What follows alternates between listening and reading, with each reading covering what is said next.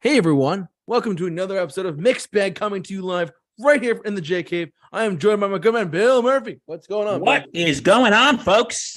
So glad to have you back again. And Bill, are you excited to be here? We haven't done that. We haven't done a long show in a little while. I think tonight's gonna go long. What do you think? I think it's going to be a long one. I First hope of so. you forgot something, JT. What did I forget? We the best podcast. Oh yeah, we the best podcast. It's been a little while. Forgive me. Yeah, and second of all, we all hope you had a very happy Thanksgiving last week. Hope you ate a lot of turkey. Yes. Happy Thanksgiving to all of our American listeners out there. And if you're a Dallas Cowboys fan, your Thanksgiving was great. If you're a Giants fan like us, Then we're really upset with you. yeah, but yeah. And JT, can you believe tomorrow is December 1st? Yeah, I was just about to mention that. Everyone, I can't believe we're doing this on Wednesday, November 30th. In this year of our Lord, 2022.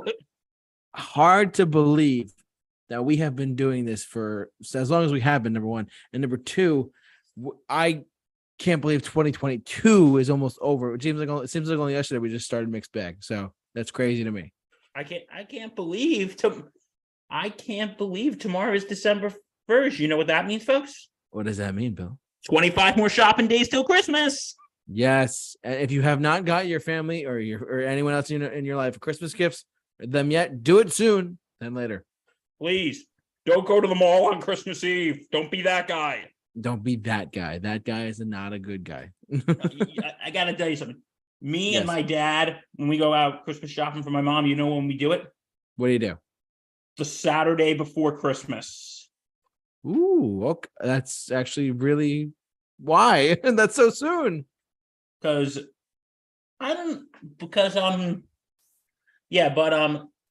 not if the Saturday before Christmas is on Christmas Eve. That's insane. Yeah, that's because, and then this year Christmas Eve happens to be on a Saturday. Yeah, so yeah, but usually you guys want to see chaos. Go to a shopping mall on the weekend before Christmas. Then come talk to me. Exactly. That's and it's madness. It's the most wonderful time. Hey, stop fighting, tickle the aloe. Boom. Yeah, crazy. No. Oh my god. But anyways. Oh boy, Bill is going off on his tangent about why you should not do that. But anyways, what is tonight's topic? Just use Amazon, not sponsored. Amazon is good, but we're not sponsored. Bill, what is tonight's topic? Okay, well, tonight's topic is okay. We all know great movies, and we all know movies that have sequels. And when we think of sequels that are better than the original, we think of, like Terminator 2, Godfather 2, The Dark Knight, Empire Strikes Back. There you go. Yep. And then we think of the sequels that people don't precisely like. And you know what, JT, I want you to answer me an honest question here, my friend. Go ahead, ask away. The two problems with sequels is they either stray too far away from the original or they're too close to the original. Yeah, I could see that. I could see how it could go either way, yeah. Yeah, like you either get something that's completely out of left field. Yes. And like, what was this again? Or something that's completely too close to the original. Like, yeah, we saw this in the first one. Been there, done that. Don't want to go back. Yeah, and then some of the examples we bring up tonight are definitely going to be ones that you might agree with or disagree with. But these are the ones that I came up with and Bill came up with that we're just going to mention. I didn't even say the topic yet. Oh, you're right. I am so sorry. The topic is sequels that aren't as bad as everyone says they are. Yeah. They're not that. Now, are these good as the original? No. Are they honestly the worst things ever made? No. Probably not. No. Like, are they as good as their predecessors? No. But are they the worst things ever? No. Like, and we just want to say, none of this is fact. It's all strictly opinion. Yes, 100%. That's Whether you agree with us or if you agree with us, awesome. If you disagree with us, awesome. Hey, you know what they say about opinions, JT? What do they say? Opinions are like assholes. Everybody has them and they all stink. Yes, they do. Anyways, on that note, Bill, would you like to get us going tonight, or? Would you mind guys going?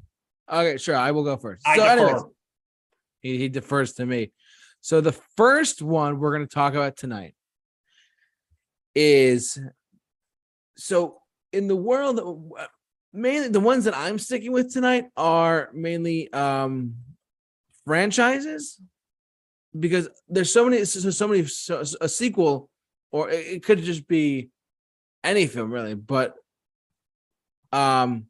truthfully, if you really think about it, some of the sequels in the franchise might not be the best either.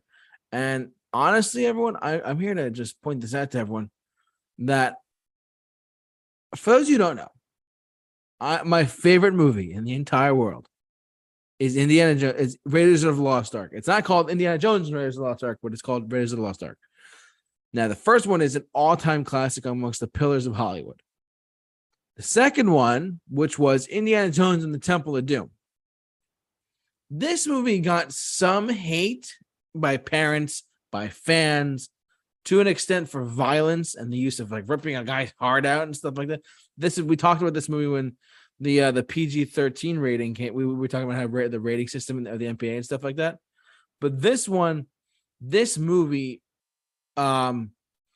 people think it's a bad sequel. Like if you go to the Rotten Tomatoes or the Metacritic score, it's in like the 50s or the 60s. Like half of critics liked it, half critics didn't. Some people really liked it, some people really didn't. I think it's a stone cold classic sequel, because when you think about the Indiana Jones movies, you think of the trilogy. You don't think about the fourth one. Sorry, everyone.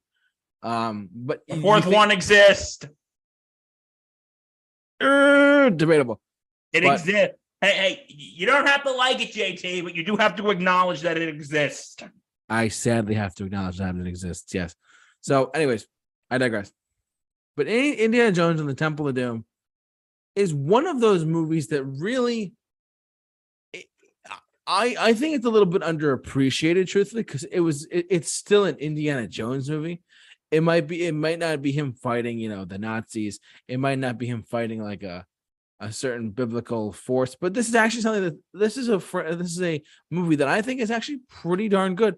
And for a while, it was my favorite until I came to terms and said, you know what, the first one is the best one in my opinion, but this one is just still very good, still a very solid movie overall. It came out in 1984, that one of the pillar years of the 80s. Come on, So, but yeah, my first pick is Indiana Jones and the Temple of Doom for many reasons and more. Bill, do you have any comments at all for this or no? I'm going to be honest with you, JT. I am not a big fan of Temple of Doom. Okay.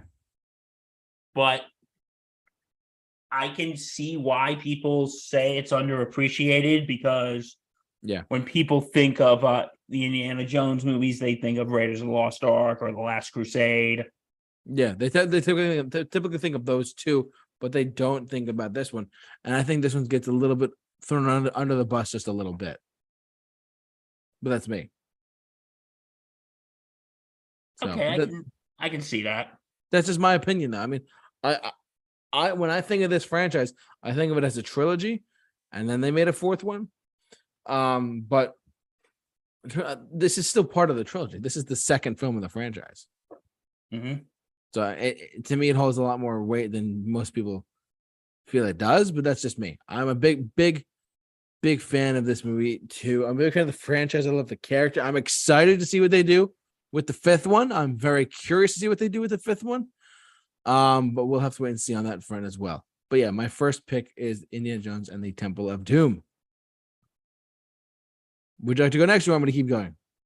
Okay, I'll go next. Sure, what do you got? Since we started off with a movie that invented a PG-13 rating, and here's a sequel to the other movie that did the PG-13 rating. And I am talking about Gremlins 2, The New Batch. In 1990, ladies and gentlemen. Yeah. First of all, we have to say it. Where is he? Where's the little guy? First of all, that's not him. Hold on. Where is he? Ah. Wait. No. Click on this one right here. Sorry, I tried. Okay. First of all, guess what? He's so cute. Oh, what was it? He's so cute. I mean, look at him. He's Gizmo. Oh, look at him. He's all, what's going on? Yeah. But anyway, okay. He's scared. Okay. For anyone, okay, this is kind of a complex one because critics liked it, but fans didn't like it. Fans did not like this. All right. For those of you who have not seen Gremlins 2, here's the story. Gizmo, if you remember the end of the first one, is taken back by his owner, Mr. Wing. And a media mogul is going to Mr. Wing's shop to basically buy out the part of the neighborhood and turn it into a big city thing. And he says no. Weeks later, Mr. Wing dies. Gizmo is all alone. He's taken by these scientists. And meanwhile, our protagonists from the previous movie, Billy and Kate, played by Zach Galligan and Phoebe Cates, have now moved to New York City. And they live in a building, and they work in this building. And in that same building, the scientists have our little friend here. And then Billy hears the and picks up Gizmo from getting dissected, which, okay, this is probably my favorite scene in the movie when these two scientists reveal Gizmo to like the head scientist, who's played by Christopher Lee. Mm-hmm. Can we just say Christopher fucking Lee? Yeah. That is freaking awesome. He's Christopher Lee. Yeah, rest in peace, Christopher Lee. We miss you. But anyway, here's an interesting fact. There is a scene when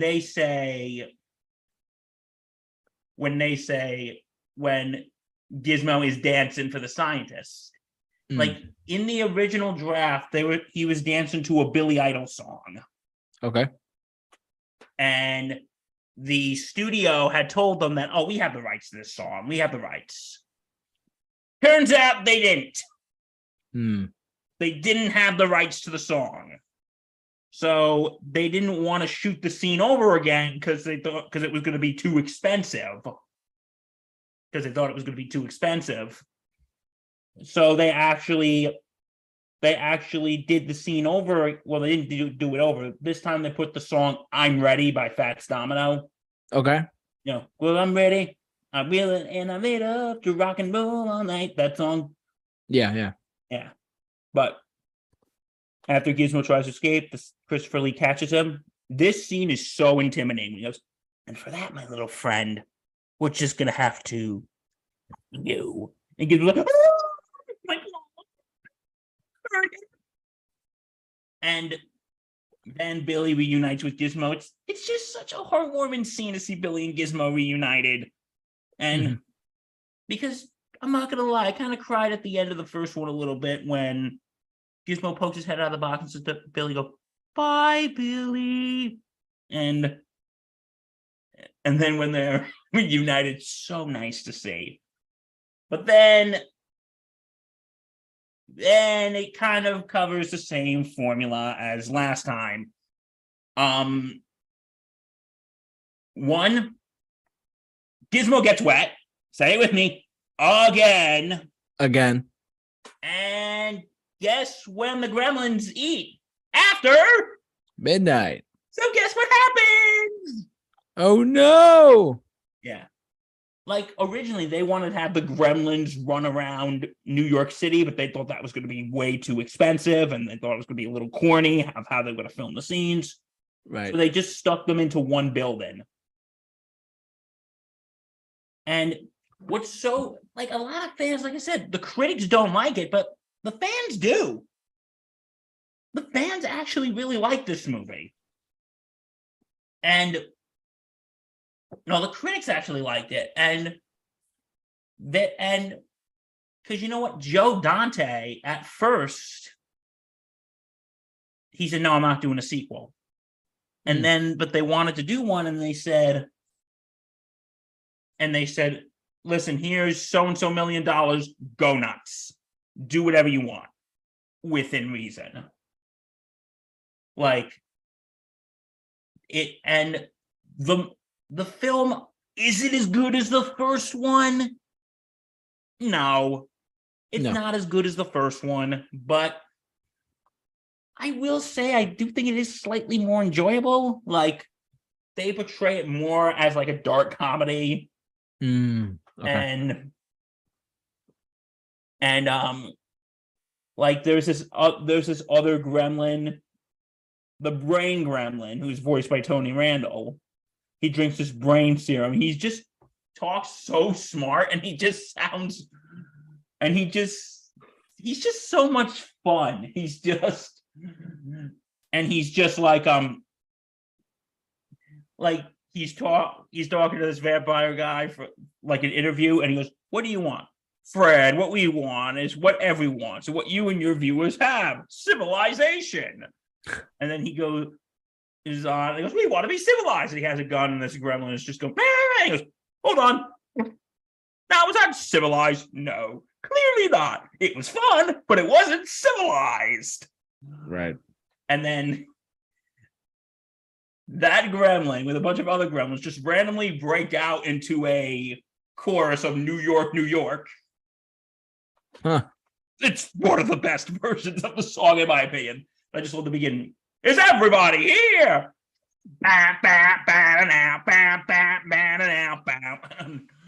And yeah, but the gremlins, I would say, in a way, they're a little more mischievous. They're not as mischievous as in the first one, but I would have loved to see, my criticism is I would have loved to see the gremlins run around New York City. It would be pretty cool. That would have been awesome. And also, okay, spoiler here, there was the ending, which I'm not going to say what the ending was of how they're going to kill off the gremlins, but I will tell you what the original ending was planned. They wanted to fill the building with cement and kill off the gremlins that way. Okay. And they were told, no, that's going to be too expensive. You know, you told the guy to go nuts. But then you're like, oh, that's too expensive. Right. They should have put in the contract, go nuts, within reason. You know what I mean? They should have put go nuts within reason. Within reason, ladies and gentlemen. Within reason. Within reason. Like, don't spend a terrible amount of money. Yeah. But, yeah, I'm not going to say what they ended up doing instead because I don't want to spoil the ending, but...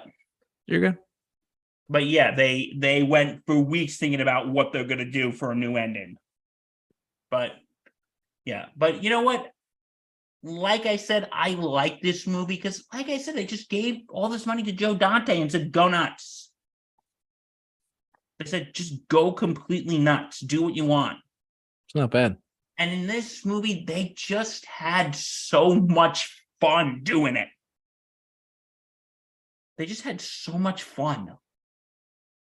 And yeah, so since Indiana Jones was one of the movies that caused the PG-13 rating, and so was Gremlins, I think it's appropriate that we did Temple of Doom and Gremlins 2 back to back.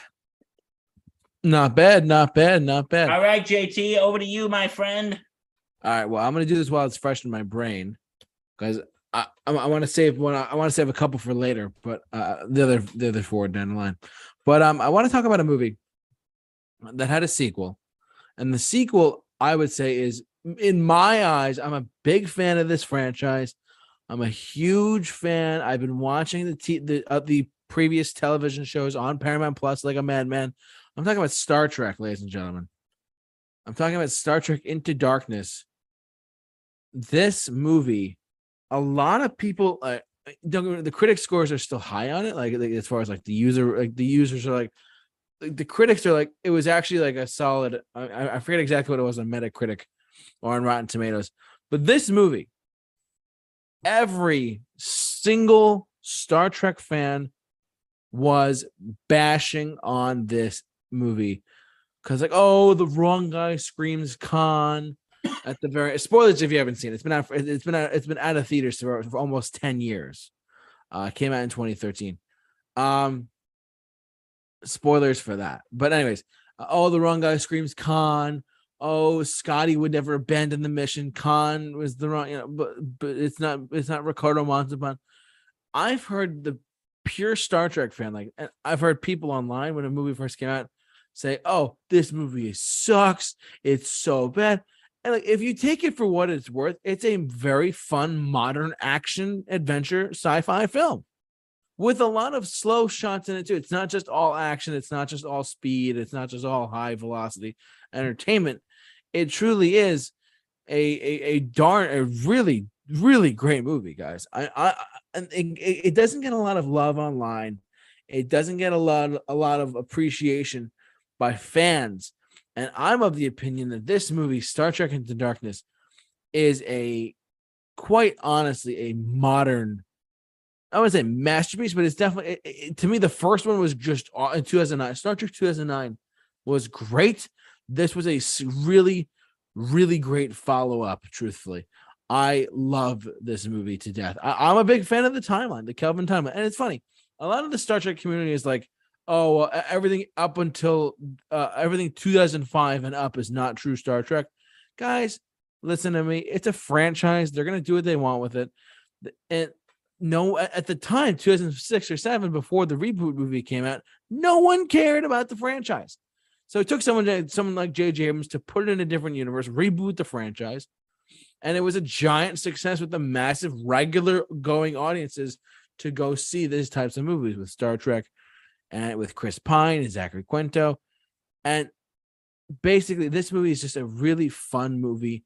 I was thoroughly entertained with it. And I would actually say that the follow-up, just on a side note, the follow-up, Star Trek Beyond, is arguably better. This franchise keeps getting better and better. I'm a big fan of these types of Star Trek films. I wish that they would make more TV stuff like this. I have nothing against. I love the original series. I love Next Generation. I have yet to binge watch Deep Space Nine or Voyager, but I'm very, very impatiently waiting to do so because I'm a big Star Trek fan. I would not call myself a Trekkie or a Trekker, whatever it's called, but I would say that I'm a big fan of this franchise, and I love the Kelvin timeline. Fight me, everyone, fight me. But this movie is great, and it got so much hate when it came out because of different reasons or whatever. Put your prejudice aside and accept that it's a great movie. Yes, all film is subjective. Yes, everything's an opinion or whatever, but this movie was really, truly great in more ways than one. Bill, have you seen Star Trek Into Darkness at all or no? No, sorry. Oh no, we have to get you on the bandwagon. I would actually argue there's more Star Trek out there than Star Wars between TV shows and movies. I can kind of agree on that. I mean, they made Star Trek the original series. It was 3 seasons. They made Star Trek The Next Generation, which lasted 7 seasons. Deep Space Nine lasted 6 or 7 seasons. Voyager lasted 6 or 7. Enterprise lasted, I think, 4 seasons. But then that's literally like within 30, 40 years of just Trek in general. Then you had the 6 movies of the original cast. Then you had the 4 movies with the Next Generation crew. It was nonstop Star Trek for a long time there, and they have more movies out than Star Wars. So there's an argument to be made right there. But I'm getting sidetracked. Star Trek Into Darkness is a really fun movie. I think it's as true as you could get to a modern telling of the original series, truthfully. If I'm being brutally honest, everyone. So I don't think this movie gets the love it deserves for what it is. So, but that's me. Okay. You ready for mine? Yeah. So bottom line, check out Star Trek Into Darkness and check out the Star Trek franchise. It's a great franchise. Anyways, I digress. Bill, what are you I'm going kind of cheating here a little bit. What are you cheating with? I'm actually going to do a direct to video sequel. Okay, no, that's fair. It still counts. Still counts. And guess who it's from? Guess what media company we all know, love, and or hate it? Disney.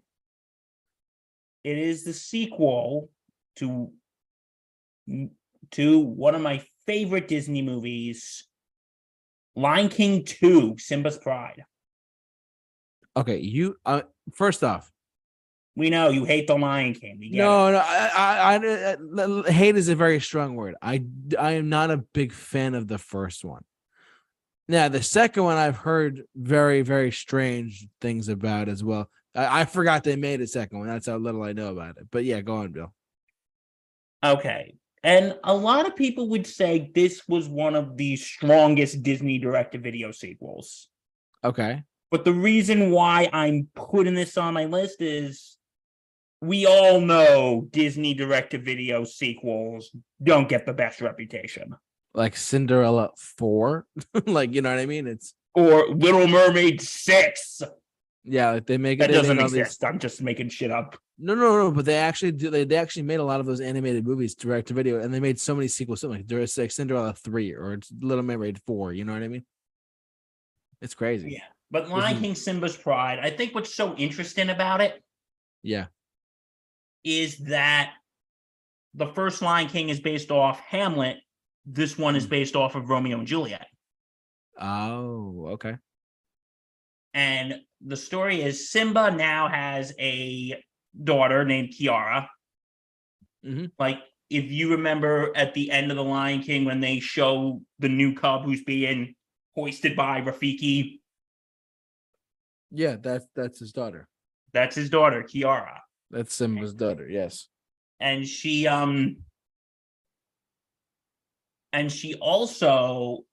and she falls when she's older. She ends up meeting a cub called Kovu, that one over there. Okay. And he's like not a descendant of Scar, but Scar took him in and his because he's part of a group called the Outsiders, which like the leadership of Scar, but they say Kovu wasn't Scar's father. But come on, guys, he kind of looks like Scar. Can we just admit that he is Scar's son? Let's just admit that now. Sure. Let's admit that now, so we can just save us the brain problems, so we don't get up in the middle of the night and scream, yes, Kovu is Scar's son. So let's just admit that now. Save us some pain tonight when we go to bed. I just helped you. You're welcome. That'll be $10. Yeah, this has been supporting your bills with Bill.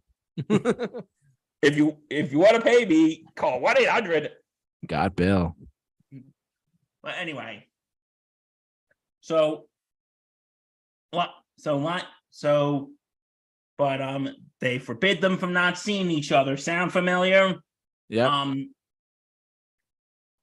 And as they get older, Kovu becomes older, but then falls in love with Kiara and is planning on killing Simba, but he starts getting into the circle. Mm-hmm. And yeah, okay.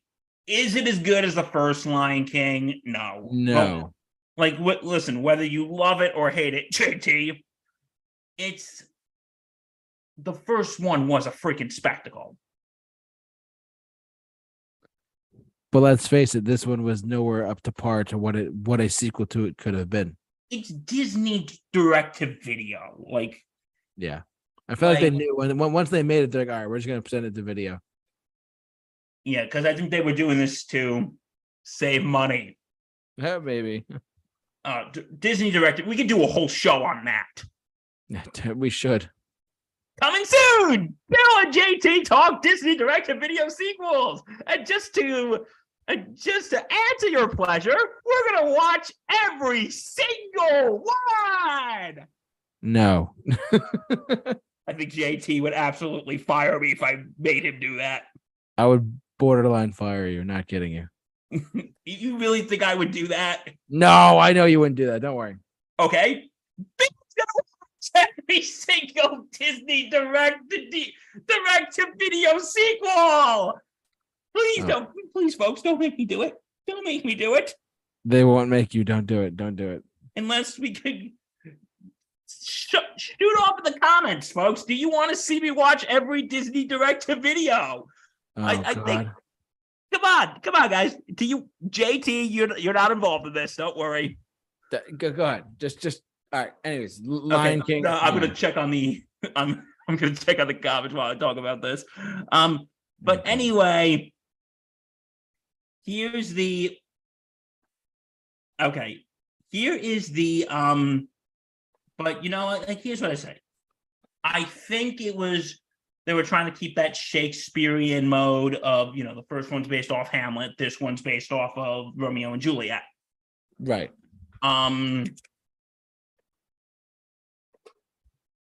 But you know, I actually like a lot of the songs in this, surprisingly.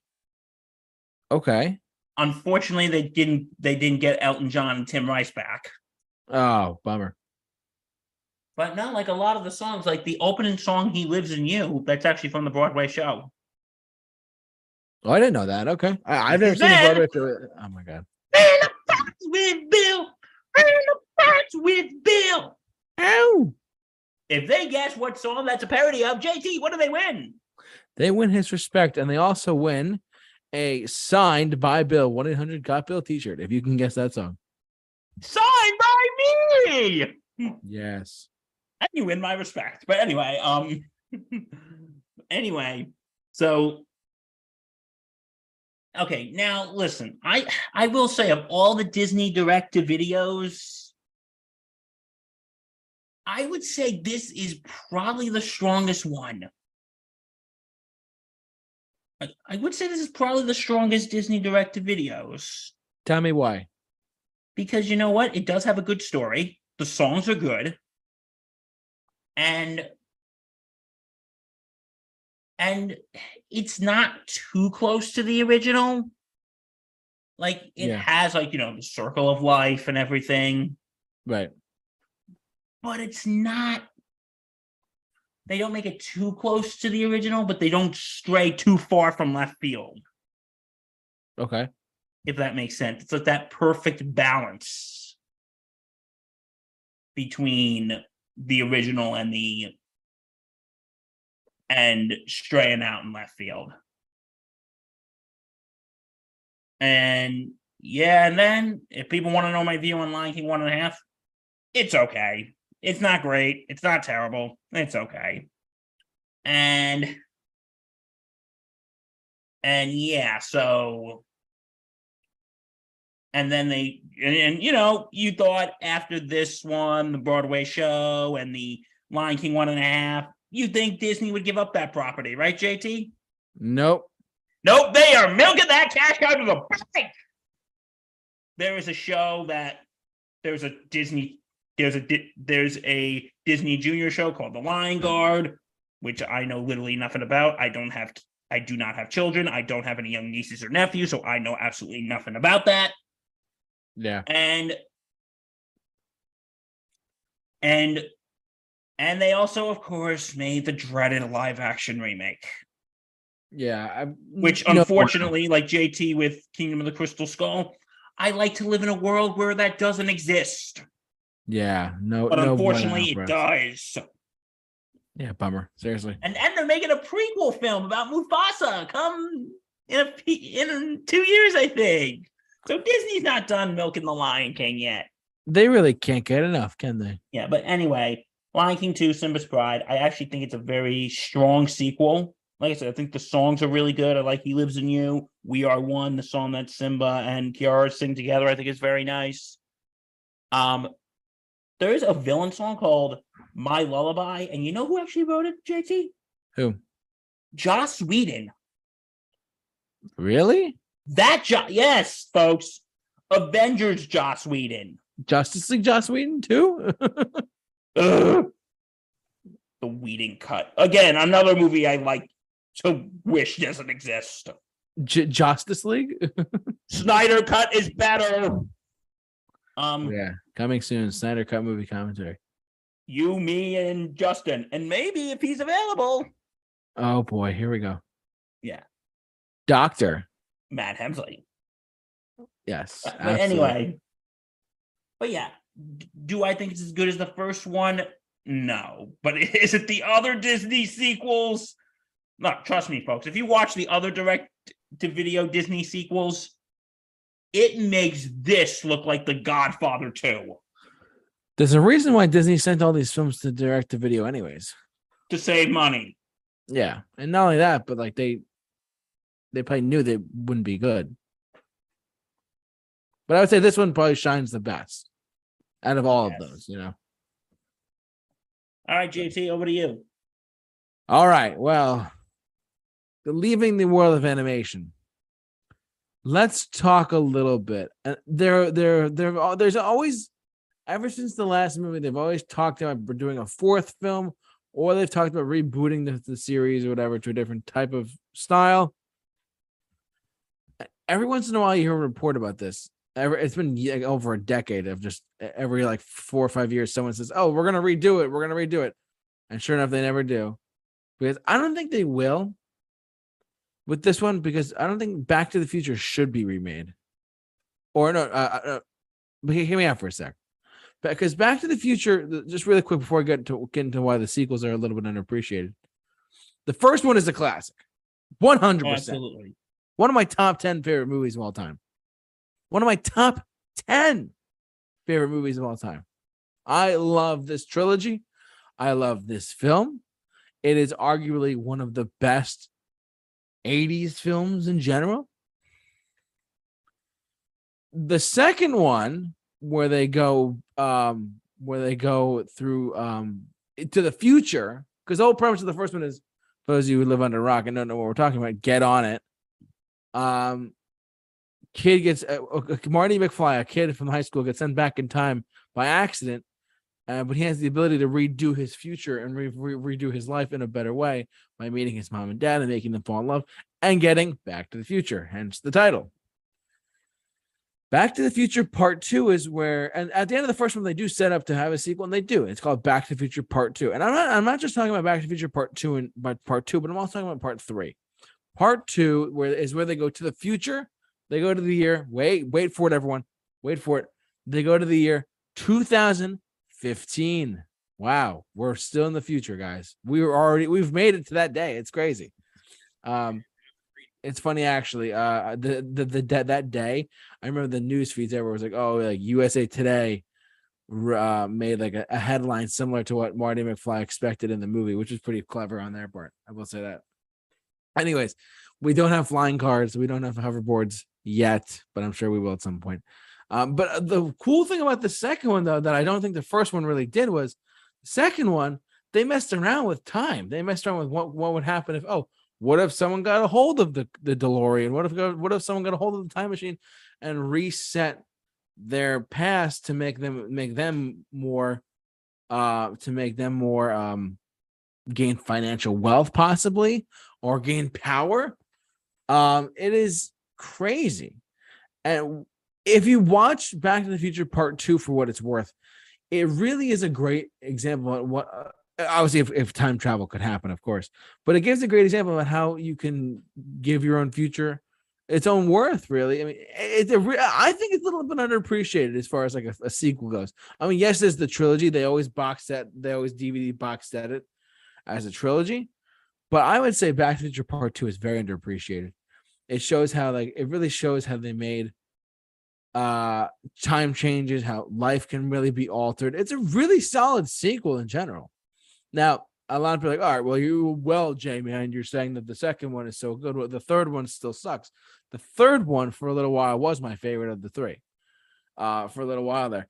believe it or not, so the third one, for those of you again who don't know, Back to the Future Part 3 is when they go to the Wild West and they actually have to get Back to the Future by having a train push the DeLorean, which I always thought was so cool the way they did that.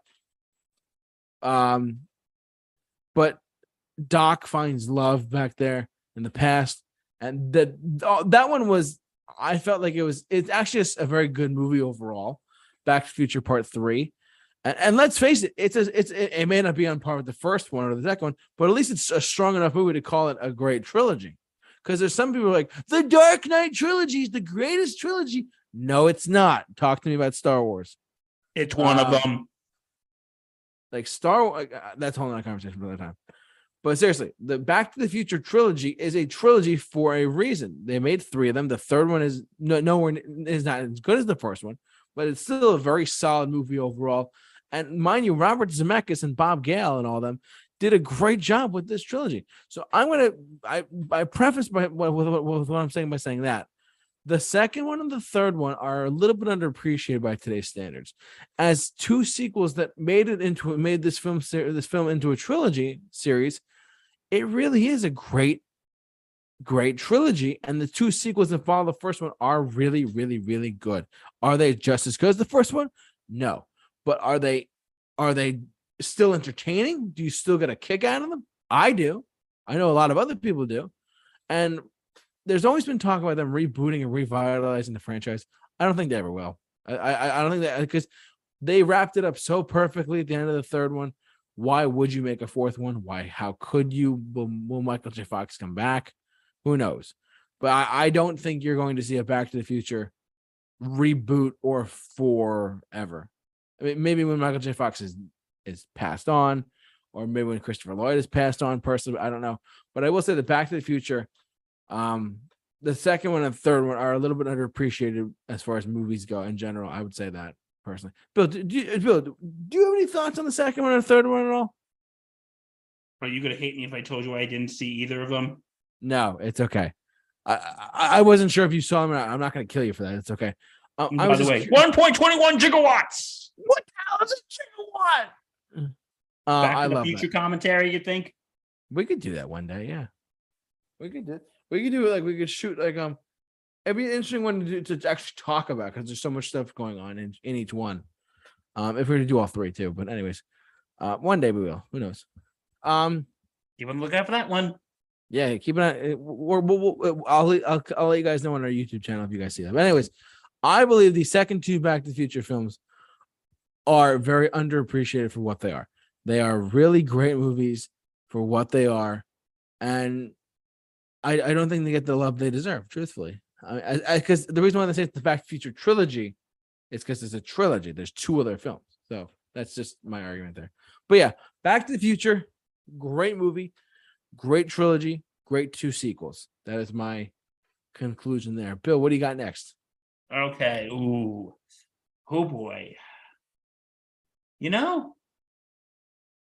I don't know which one I should talk about next. You pick one.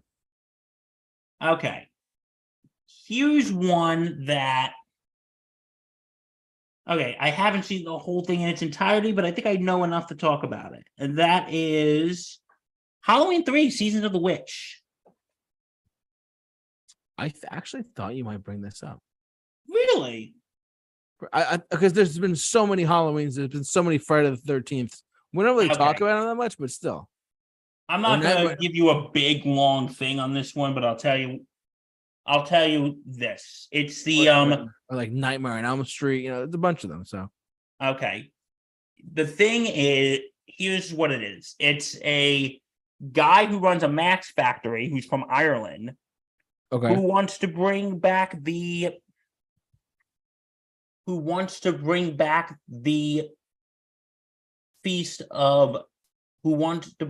original sacrificial origins of Halloween. And if you know what I mean by that, human sacrifice. Yeah, literally. So he has this mask. So they have this mask they put on the kids. And when it's from the company's called Silver Shamrock, And when the jingle plays, yep, I got to do it for you. Dun, dun, dun, dun, dun, dun, dun, dun. 3 more days till Halloween, Halloween, Halloween. 3 more days till Halloween, Silver Shamrock. I'm And dead. when it hears that, the mask basically sucks up the kids' faces, and basically kills them. Oh, that's wonderful. Now, okay, this film has gotten a lot of hate, and here's why. Why? This was the first and only film that does not include Michael Myers. Oh, that's a dead giveaway right there. I mean, come on. I mean, you have to have Michael Myers if you're gonna do Halloween. Well, because here's what John Carpenter wanted to go a different direction. Because after the first two, which both included Michael Myers, he wanted to do he wanted the franchise to go in a new direction. Okay. And that was, he wanted to turn it into an anthology series. Oh, really? Yeah, he wanted to turn it into an anthology series.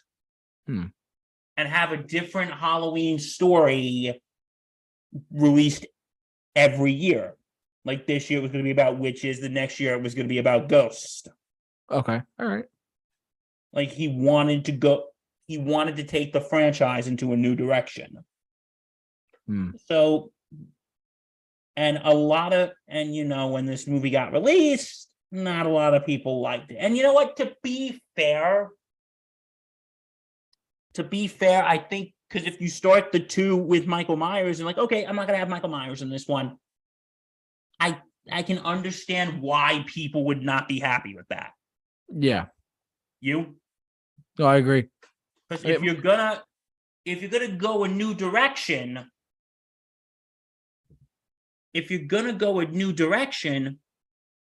then why did the other two have Michael Myers in it? Right, exactly. If you wanted to go a new direction, maybe have the second one become like the anthology series. Yeah. And like, I think John Carpenter had a good idea. I agree. I think he had a very good idea. But I just don't think it was executed that great. All right, that's fair. I mean, full disclosure, I'm just saying this from my own standpoint. I have never seen any of the Halloween movies. I've never seen any of the Friday the 13th movies or Nightmare on Elm Street movies. But I know, shame on my part, but you know what? In recent years, kind of a change of opinion on this movie. How so? What was that? How so? It's sort of gained a bit of a cult following. Oh, I could see that, of course. I mean, the franchise has got a ton of fans and cult followings now. Yeah. Well, the movie has gained a cult following. And once you think about and you know what, a lot of people, and maybe I could get on this opinion. If you look at it as a standalone film and not part of the Halloween franchise, it's not terrible. It's actually pretty good if you look at it as a standalone. All right. But if you look at it as part of the franchise, then we have issues. Yeah. But you know what? Because I think the problem is people just get too comfortable and they get too familiar. Yeah, I mean, yeah, I could see that actually. Because I read stories about when people walked out, they were going, "Where's Michael Myers?" Right. And yeah, so that is my thoughts on Halloween 3, Season of the Witch. Cool. Good All right, pick. buddy, good over pick. to you. I have All right. 3 more after this one. I have 3 more.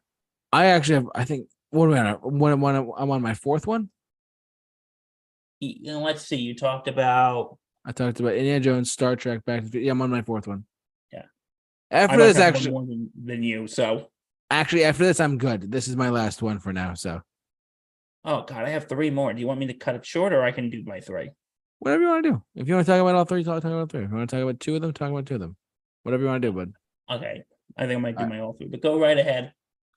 All right. So my last pick of the evening is a movie that has it currently has two sequels from the original one, but the original one, the second sequel, the sequel to the first one, the second movie in the franchise, came out in 1989. And let's face it, everyone, who are you going to call? You're going to call Ghostbusters. Yes. I'm talking about Ghostbusters 2. Because Afterlife was a stunning surprise. I was so impressed by that movie. I thought that they handled this could be another topic for us, Bill, just saying.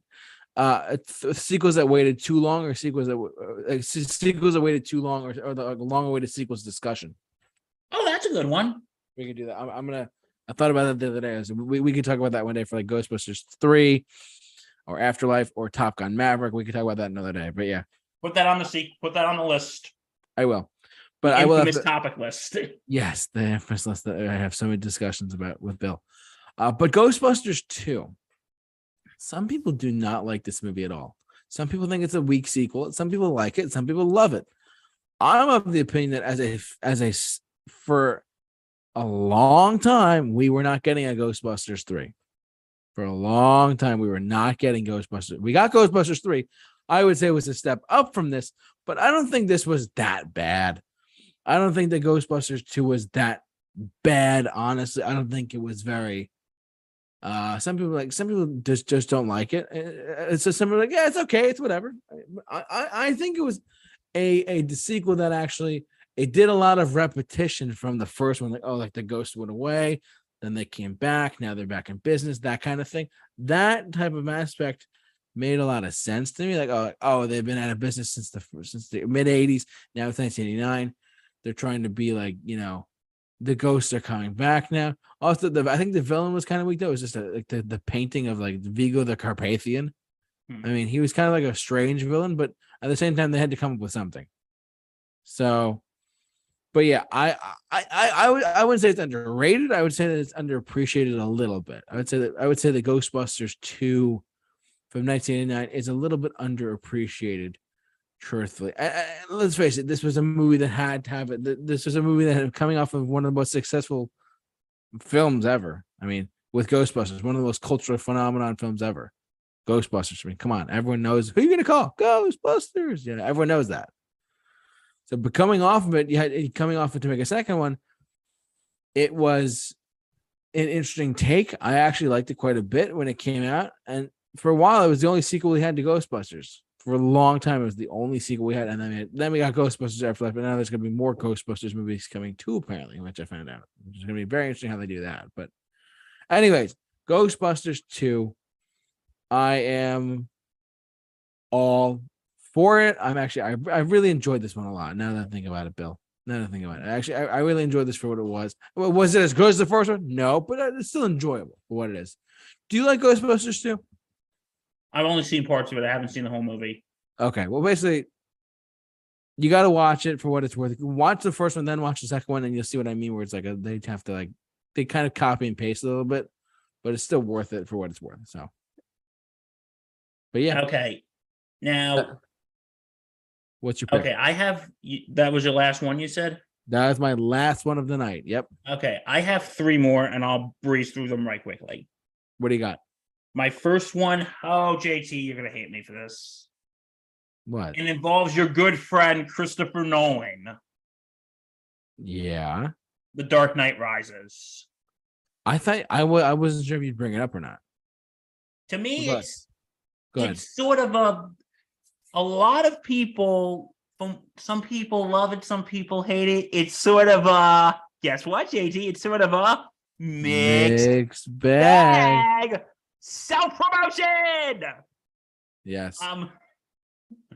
But anyway, The Dark Knight Rises, I will be honest with you. Do I think it's good as the other two? No, in my opinion. And I know Dr. Hemsley disagrees with me on this one. Yeah. I think it's personally the weakest of the trilogy. No, I actually agree with you on that. And I'm not just saying that because I'm not saying because I'm not the biggest fan of it. I'm saying because it is probably the weakest of the 3.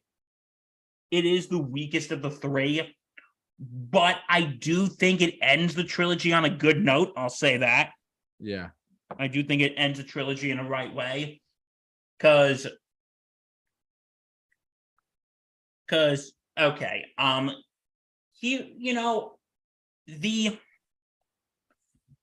when you first see the I think what I do like about this movie is that they show, even though the Joker is not in this movie, think about it, he still won. Think about it. The Joker in The Dark Knight won. That's true. He blew away, he killed Rachel, he turned Harvey Dent into a supervillain. Like, what's kind of interesting, but yet kind of, that they're trying to bury what happened with Harvey Dent. Yeah. What happened with Harvey Dent. And what you do, and it's sort of like, you do appreciate the whatchamacallit, like the mystery of all of it, but it's the same time, like, did this movie really need to be made?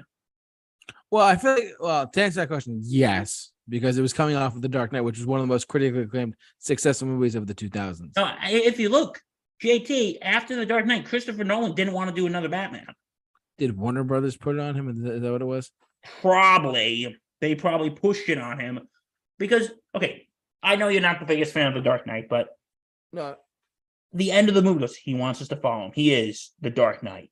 Do you think if there was no sequel, do you think that would have been a good way to end the Nolan Batman?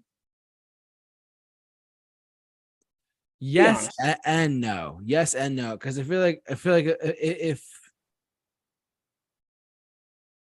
truthfully, I feel like you needed that third film in there just to kind of like wrap it up. Because if you really want to break down the Dark Knight trilogy, what it is it's a beginning, a middle, and an end. Each movie is its own part of this overlying arc in this world that they created. If you look at it, what is it? It's called Batman Begins. It's called Batman Begins, The Dark Knight, and The Dark Knight Rises. If you just take the titles alone, that's what they are. That's a beginning, middle, and end. Yeah, but here's the thing that I would say, which I could see why people aren't the biggest fans of it. It's sort of like, why would you connect? Well, I think The Dark Knight Rises has more of a connections to Batman Begins than it does The Dark Knight. I would say so. I mean, the Joker's not it. Well, obviously, Heath Ledger passed away, but still, It has more, when they bring up Ra's al Ghul and the League of Shadows. Well, that's the part I feel like that they were actually making it like the ending of the trilogy. So, like Doug Walker, the nostalgia critic, I think, said it best when he said, "Well, what was the point of the second movie?" Once you think about it, what was the point of the second movie? To tell a good story. And of course, the scene that everybody complains about. How did Bruce Wayne get back to Gotham from the hole so quickly? Yeah. No, I mean that's a valid argument to be. No, that is a valid like, you want to know, like, I still like this movie. Like, okay, I said a few minutes ago it's the weakest of the Nolan trilogy. It is. But you know what? I still like it. But you know what? Here's what, and I still like this movie. And there was another big comic book movie that came out that year. And what was it? The best comic book movie of all time, Marvel's The Avengers. Like, if you ask me my favorite movies of 2012, I would probably put Dark Knight at Rise at number 1, Avengers at number 2. But you know, the interesting thing is, when I went back to go watch the movies, yeah, like when I went back to go watch the Avengers, I was finding more stuff to like. But when I was going back to watch The Dark Knight Rises, I saw more of the flaws. Okay. I saw more of the flaws. Yeah. And like, wait, that doesn't make sense. Like, the scene when they put Anne Hathaway as Catwoman, who I really like. She's no Michelle Pfeiffer, but I did like Anne Hathaway as Catwoman.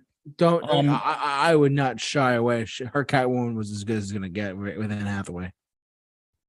And they're putting her in the men's prison because the Harvey Dent Act prohibits discrimination in prisons. I'm like, that makes what does that have to do with this makes absolutely no sense.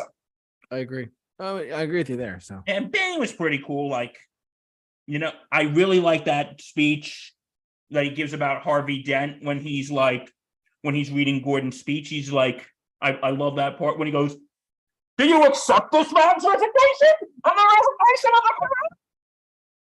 And like I like the movies. I wouldn't even really say bad. Like, again, this movie's sort of a mixed bag. Fair enough. Some people love it, some people hate it. I used to love it. Like, and and I've told this story before, and I'm bringing back up Doug Walker. When I first watched his review of it just by himself, he wasn't a nostalgia critic. He just was himself. I said, "Oh, I hated this movie. I thought it sucked." And I'm like sitting there screaming at the computer screen, like, "No, Doug, you're a freaking idiot. This movie was fantastic, and I don't know what the hell you're talking about." And then I remember I went back and watched it again. And I'm like, wait a minute. What were those criticisms? I'm like, it wasn't as good as when I first saw it. And then I went back and watched Doug's review. I'm like, okay, agree with that. Okay, I kind of agree with that. Okay, I don't really agree with that. That's not a good point. Okay, that is a good point. Like, but it really makes you show. If you go back, watch a movie a second time, you could either like it more or dislike it more. Yeah. And that's another one. I got two more left. Okay, this one, I think you know what I was going to talk about it. What do you got? Rocky V. Good pick. Oh, wait, JT, I'm sorry. Did you have any more thoughts on The Dark Knight Rises? Or Nope, you're good. Go ahead. Rocky V. Okay. Baby. A lot of people hate this movie. Yeah. To me, like with The Dark Knight Rises, I think it's the weakest in the franchise. And I just want to give a note. Just because we say they're not as bad as everyone says they are, we don't think they're the best in their respective franchises. Right, exactly. We don't think those films are the best. Exactly. We just think they get too much hate. But Rocky V is all right. After the events of Rocky IV, Yeah. Rocky returns from Russia. He's having some health issues because when you take a few blows to the head from a big ass Russian, that's gonna mess you up a little bit. Yeah. And absolutely. Comes back, and he's told that he can't. He's told that he shouldn't fight again, and on top of that, his financial issues begin because his dumbass brother-in-law signed some contract and basically lost all his money. Yeah. And Rocky is with his son, and Adrian's working at the pet store again. It's back into the old neighborhood. And he starts training a new boxer named Tommy Gunn, played by actually real-life boxer Tommy Morrison. Yes, rest in peace to Tommy Morrison, too. And starts training him and kind of starts neglecting his son. And, come to think about it, I think this movie is more of a sequel to Rocky III than it is to Rocky IV. Yeah, what gave it away? Because, he's still mourning the death of his beloved trainer, Mickey. Yeah. And so anyway, Tommy Gunn starts getting big, but then he starts getting in with this promoter, George Washington Duke, who is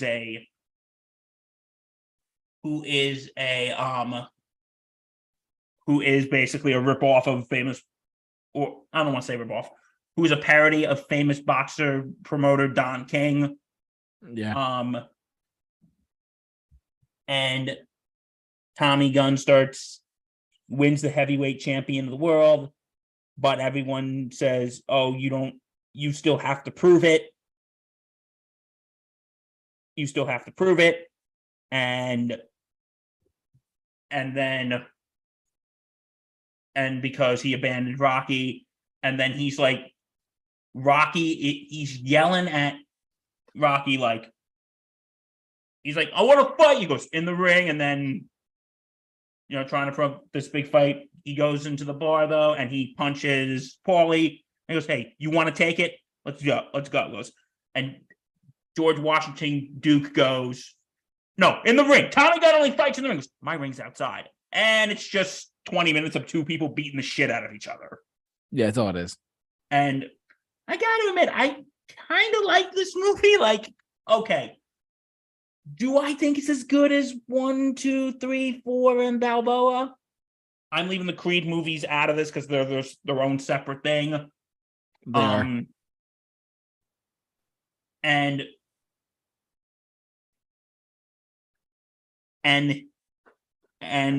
it's but now, why do a lot of people hate this movie? Well, even Sylvester Stallone hated it. He said, an interviewer asked, "How would you rate Rocky V?" 0.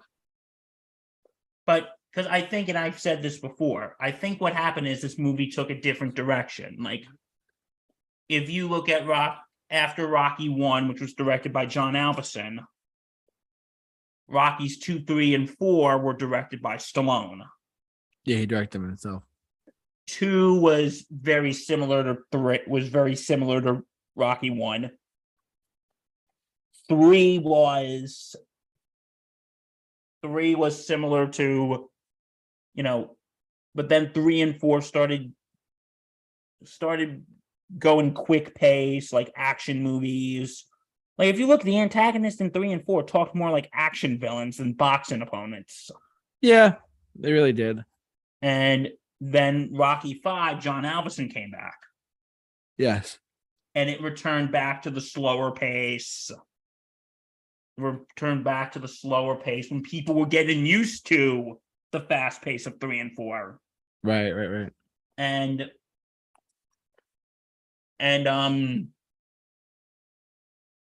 one of my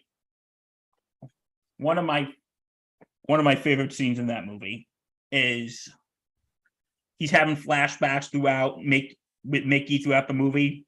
Yeah. And then in this, when Tommy hits and takes a big blow to him, and Mickey is through his head, and then Mickey, played by the late Burgess Meredith, "Get up, you son of a bitch! Mickey loves you." Yeah. And then Rocky goes, "Hey, Tommy, I didn't hear no bell. One more round." And then Rocky just beats the crap out of him. Yeah. And then the Don King character keeps saying to Rocky, "Touch me and I'll sue." And then at the end goes, "Go ahead, buddy, touch me and I'll sue." And then Rocky just punches him and he goes, "Sue me for what?" Yeah, sue me for what? And but you know what? I listen, is it as good as the other ones? No. But it's not that bad as everyone says it is. It's not that bad as everyone says it is. And you know what? And I've said this before, the ending, Rocky was supposed to die at the end. Right. Like, Tommy Gunn was supposed to give one last blow, and he was supposed to die in Adrian's arms. But when they gave it to the studio didn't like it and said, "Go rewrite it." Right. But, because, you kind of like a lot of the bonds in the film, like when you see about Rocky trying to reconnect with his son, which is a theme that carries over into Rocky Balboa. Mm-hmm. But, yeah, who was actually played by Sylvester Stallone's real life son, Sage. Rest in peace. Rest in peace, Sage. Yeah, but him getting back to his old roots, him running Mickey's old gym, and you kind of like how it's going back to the roots. But a lot of people maybe just again, like we said, the Halloween sequel, they got too familiar with the fast pace of 3 and 4, and they, Yeah. Okay. All right, I got one more. Spider-Man 3. No, I'm just kidding. I think we tortured ourselves enough with that one, don't you think? We did a movie commentary of it. And before I go to my real pick, hey, JT, remember going, and you're like, oh my God, Emo Peter's coming. I'm like, JT, it's not coming. It's here. Yes.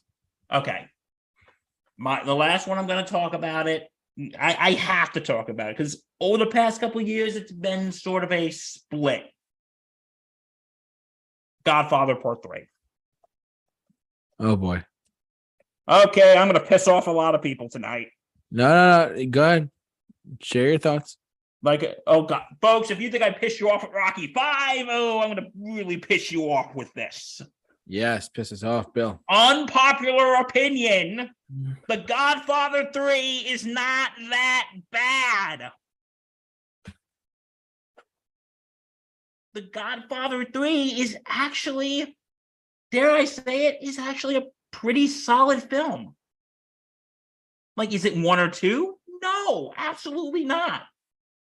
But now listen, you can write me a whole freaking list of problems with Godfather 3. And you know what? About maybe if you gave me like a list of 10 things, maybe about 5 or 6 of them I would agree with you on.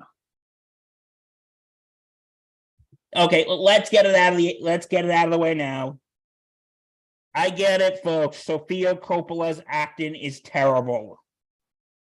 Yeah. I get it.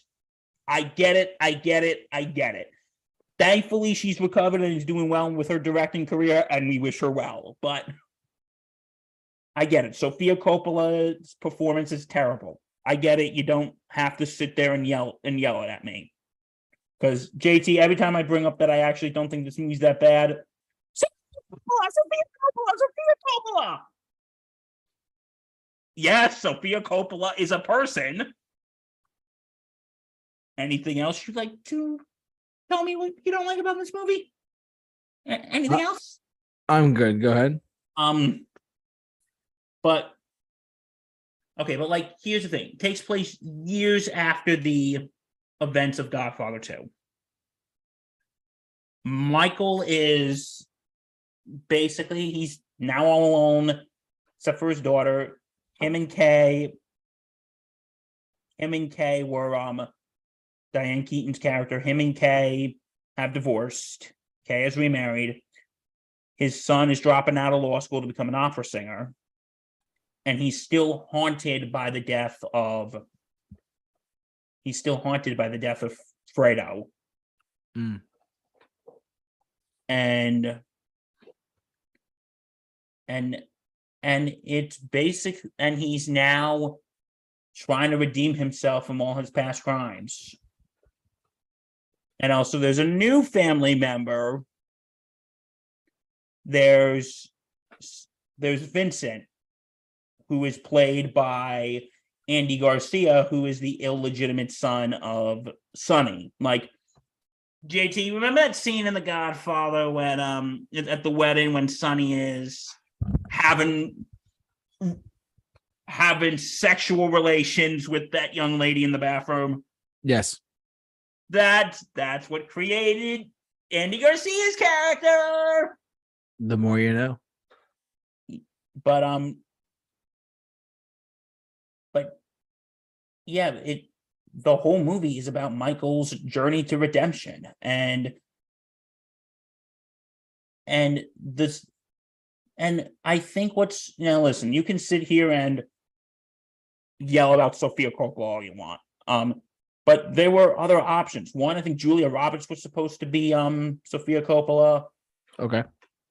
One was supposed to be Madonna. Wow. Go away, Madonna! Nobody cares anymore. It's not the 80s. Francis Ford Coppola just basically, yeah, you're too old. And actually, what's her face? Winona Ryder. Oh, right, yeah. Was supposed to be Mary, Sofia Coppola's character, but dropped out due to a nervous breakdown. Mm. And also at the same time, she was working on Edward Scissorhands. Right. And Julia Roberts was working on Pretty Woman.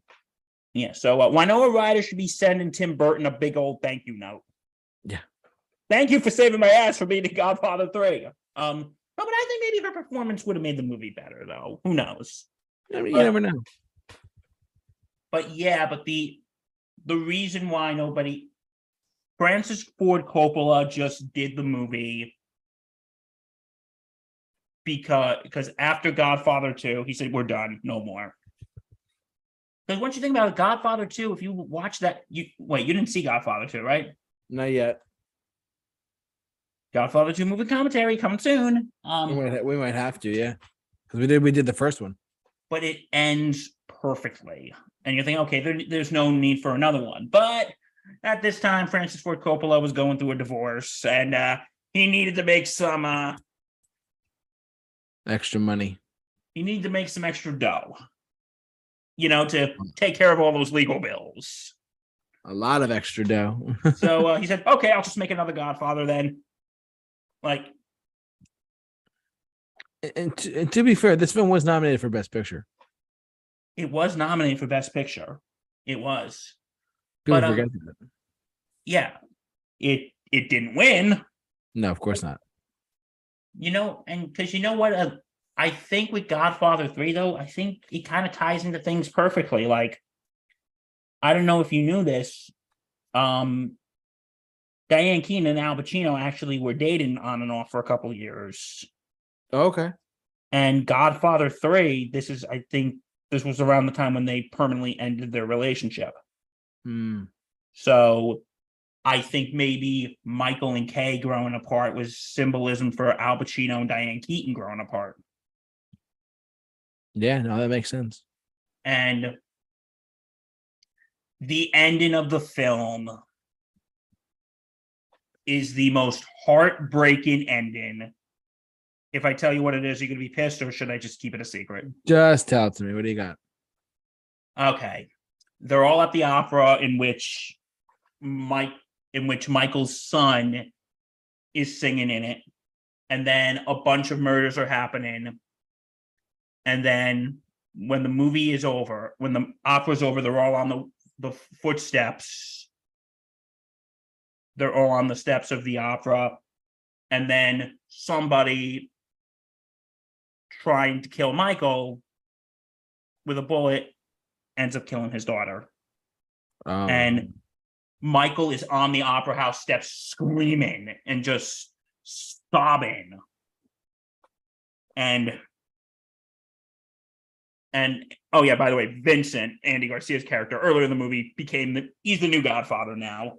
Michael's retired and Andy's the new Godfather. Good to know. And Andy takes care of that guy, and Michael is just sitting there holding Mary's body. And then they show flashbacks to the first movie when he's dancing with his first wife. Mm-hmm. When he's dancing with his first wife in the first one, and then in the second one when he's dancing with Kay. Yeah. And then earlier in this one, he's dancing with his daughter. Mm-hmm. And that's all symbolic of all the things he's lost. Right. And the end of the film, Michael is sitting in a Sicilian village alone. And he has an orange. And then he falls out of the chair and dies. Wow. I think the orange was actually an homage to the first one when Marlon Brando is buying oranges. Yeah, could be that. And then he gets shot. Because they actually did that homage in a Sopranos episode when Tony was getting an assassination attempt and he was buying a bottle of orange juice. Okay. And because you know what, I think the symbolism is, with the orange, when I think about it, comparing, Don Corleone, Vito Corleone's to Michael Corleone's deaths, is that, Vito Corleone, he died, but, at least he died playing with his grandson. Right. A lot of older people said, that's how I would want to go, playing with my grandchildren, Yeah. I think that's a good wit. And, And Vito died a lot of the way that a lot of old people would want, playing with their grandkids. And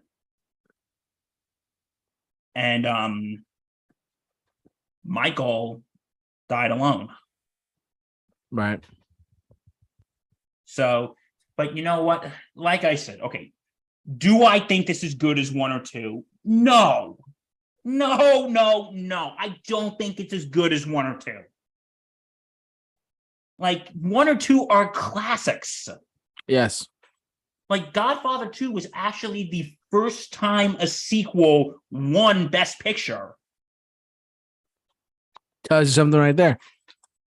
And then that record was broke. And then that happened again like 30 something years later with the Twin Towers. Right. With Lord of the Rings.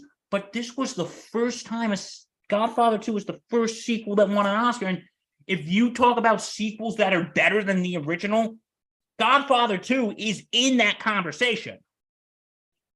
Along with Terminator 2, The Dark Knight, Empire Strikes Back. Godfather 2 is in that conversation. But yeah. And you know, maybe that's a movie that just waited too long to make a sequel. And Francis Ford Coppola just did it to pay off his legal bills from his divorce. Probably. So, but you know what? Like with The Dark Knight Rises, I think this is the weakest of the trilogy. Mm-hmm. But I still think it ends the trilogy on a very strong note. Okay. And I think it ties everything up perfectly.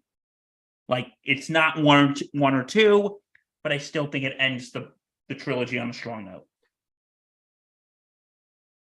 And I'll give that to you. Thank you for coming to my TED Talk. Yes, this is Bill. This has been a TED Talk with Bill. Hey, Ted, call me up. I would love to do a TED Talk.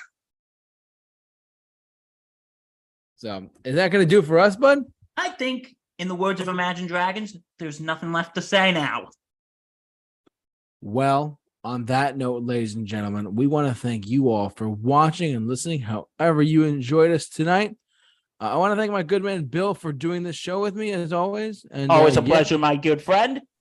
And he also has something else to plug Check as out well. The Sports Insanity podcast on the Sports Insanity Network at www.thesportsinsanitynetwork.com. Check out the podcast on all platforms. And don't forget, 7:00 tomorrow night, check out a episode of Thursday Night Gridiron, where we took last week off for Thanksgiving because, you know, we're people, we want to spend time with our family. So, but we're back tomorrow night to talk about the Thursday night game tomorrow, which should be a good one. Should be a good one. Hopefully it goes well there, bud. And we want to thank you for watching and listening, however you enjoyed us tonight. If you haven't already, follow us on our social media accounts, Twitter and Instagram and Facebook, simply at the Super Review Show. And if you haven't already, subscribe to us on YouTube. We do the show live every Wednesday night in the evenings. So you guys check it out there as well. I want to thank Bill, of course, and thank you all for watching and listening. Well, but for all of us here at the Super Review Show, and for all of us here at Mixed Bag, stay safe and take care.